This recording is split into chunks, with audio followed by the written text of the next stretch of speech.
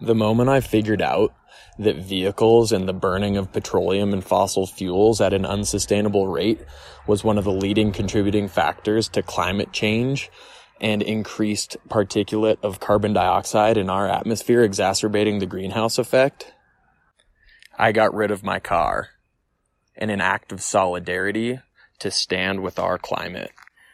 And if you want to see what the view is like from up here on my moral high ground, from this pedestal, atop this high horse, you need to do the same. It's time to unite on behalf of our climate. It's time to shame those who are still driving from neighborhood to neighborhood in their 4,000-pound killing cage machines. And it's time to judge and belittle anyone who still owns a vehicle. All right. Clearly, my voice was dripping with sarcasm there in that opening rant. Do I believe that the climate would be better off if we didn't have vehicles? Yeah. Do I believe that our mental well-being and life would be a little better without these vehicles? Yeah, kind of. Do I think that judgment, belittlement, and shame is a good way to get there? No. Am I going without a vehicle because I'm this social justice warrior who cares so much about the planet? No. I do care about the planet. But my true intentions for going without a car are selfish. My life is better without a car. My mental well-being is better. I pay less. Okay, yeah, it helps the climate, but it's more fun. I find myself playing more. I find myself meeting my neighbors. Urban cruise. Biking. It's for the people. My life is better this way. I've been going 2 years without a vehicle, and I'm, in this episode, gonna riff on some of my noticings of what it's been like. Thanks for tuning in. Hope you enjoy. Yo, it's Lucas, and this is Modern Hominid.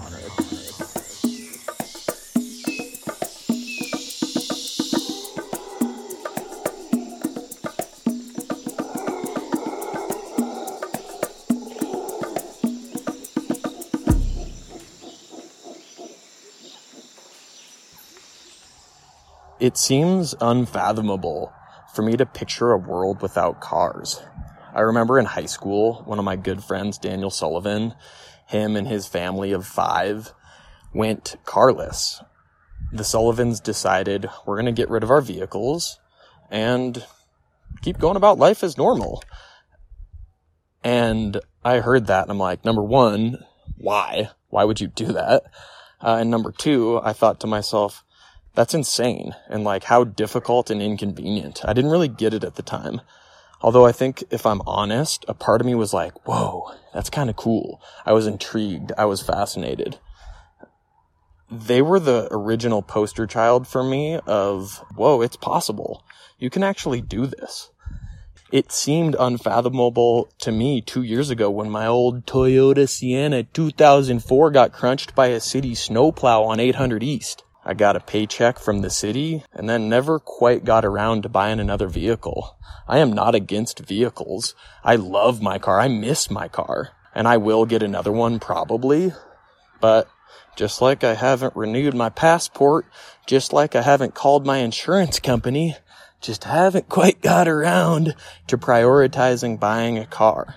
So it hasn't happened, and here I am 2 years later. I have never known a world without cars. Our cities are designed around vehicles. Our streets are optimized for the transport of vehicles. To think about the inconveniences, it seems crazy. It's like picturing a world without internet, or a 12-year-old picturing a world without phones. It's the norm now. It is so deeply entrenched in our culture that painting a picture of a world without cars seems like an unsurmountable leap to make. We're more than just accustomed to cars. We're dependent on them, reliant on them, dare I say addicted to them. And it's hard for me to picture a world without cars. About as hard as me picturing a world before coffee. But both coffee and cars haven't existed for that long in our hominid history. The car didn't become produced en masse and available to most until about 100 years ago with the Ford Model T. Before that, what were we doing? What was life like? I don't know because I wasn't there. But this technology was originally set out to serve us, and it does that. I like cars. Cars do serve us. They're a tool for our using. But somewhere along the way, the figure and the ground have been switched. The script has been flipped. Instead of the vehicles serving us, we are serving our vehicles. We work to make money, to pay for our car insurance, to pay for gasoline that's polluting the climate. Our public urban spaces are designed and optimized for the flow of these 4,000-pound caged metal things rather than the flow of humans walking and biking and flourishing. Our cities have been laid out in a way where we have to drive. We have to commute. It's too expensive to live near the place where you work, so we're spending hours a day commuting in traffic. We build our self-image around how expensive our car is. We sacrifice our own well-being and physical activity to sit in this cage where we're closed off from the natural world. Cars are a great tool, but somewhere along the way, they have ceased to be a tool and now are more like a crutch that we are leaning upon, dependent upon, that if kicked out, we're in free fall. Cars are seemingly efficient and seemingly convenient. But diving a little deeper, I'm not so sure that's true. The costs of cars don't come directly from your bank account. They've been externalized in ways that hurt us in the long term.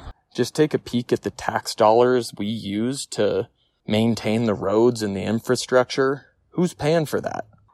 How about the medical bills we accrue in the long term, the health insurance we pay, the years taken off of our life longevity for lack of physical activity? We are the most sedentary of any point in hominid history. How about the mental well-being effects that we take? How about our public health crises, our chronic illnesses? Who pays for that? And are cars efficient?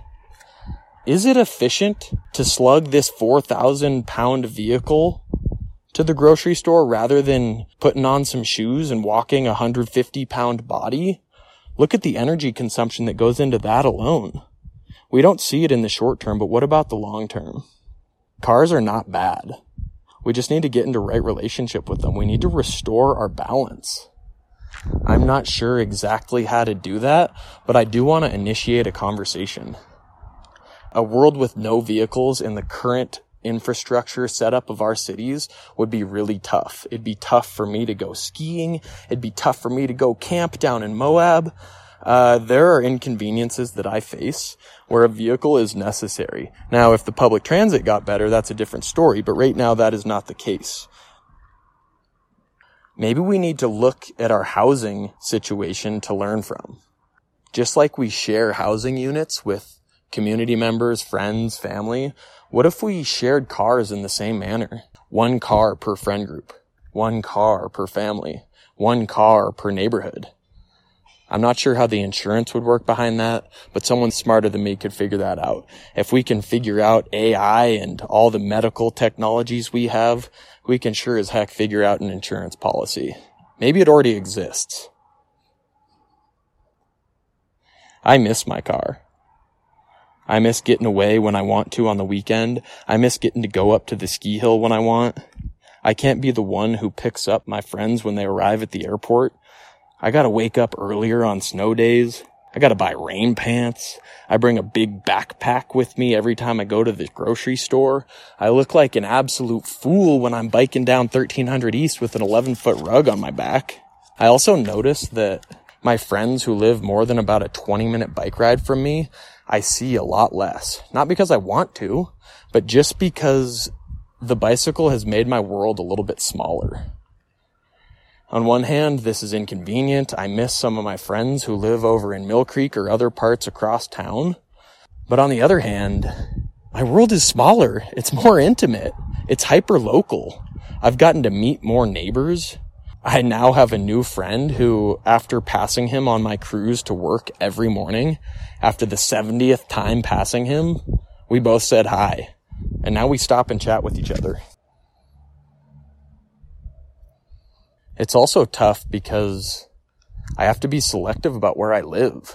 I need to position my home such that I can commute to work, find a grocery store that I can bike to. I need to be close to the happenings, close to downtown, close to a park, close to a place that I can go hike. At least these are my preferences. So I need to be selective, and it turns out the houses that check all of those boxes are expensive. So on one sense, it's almost a privilege that I'm able to go without a car.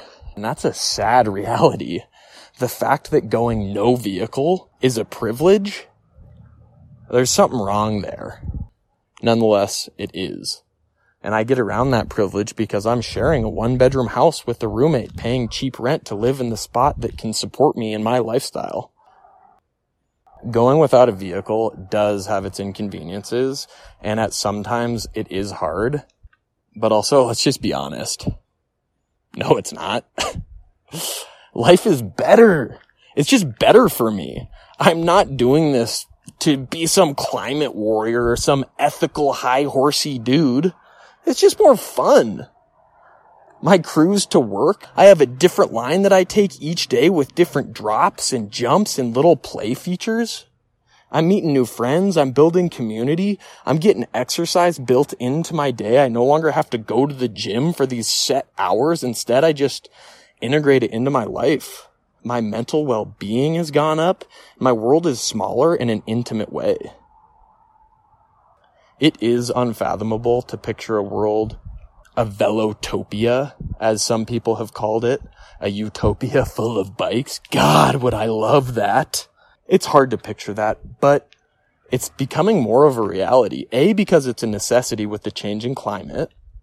B, with our mental health crises, we're seeing that one of the best public health initiatives a community can invest in is bike infrastructure. And the e-bike industry is hopping in on this. E-bikes are here to change the game. E-bikes are making the commute to work accessible for those who live further than 10 miles from their work, missing out on the hours of traffic, getting some breeze in the hair as they're going to work. E-bikes are still expensive right now, but they're getting cheaper. And you can even find a decent one for $800, $900. Going without a vehicle doesn't have to be a privilege. Because bikes are for the people. Urban Cruise is for the people. It's here for us. It's an option available to us. And it is possible. Big scale change doesn't happen overnight. It happens drip by drip until the bucket is full. We need to be rethinking and reimagining our public spaces. We need to be rethinking and reimagining our lives because the world is changing. If you haven't checked out the New York Times article on the Great Salt Lake and how it's evaporating due to the drought we're in, it's scary. Salt Lake might end up like the Owens Valley in California, a barren ghost town that once was. The problems, the issues, the things in our society seem huge, and they are huge. So enormous that actually sometimes I get stunned into paralysis. Like, what do we even do? Can we actually make things better? It might seem like I stress out about, oh my God, this like doomer climate. But ride your bike or not, that's up to you. It's okay. It's just fun to riff on. It's fun to jam on. It's fun to try to make things better. Of all the ways I could spend my time, might as well be trying to make things better. And if not, that's okay. Bikes are for the people. Urban Cruise is for the people.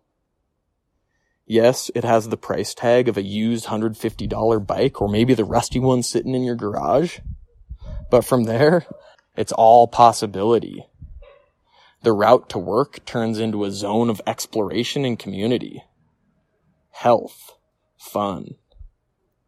Bikes are here for us.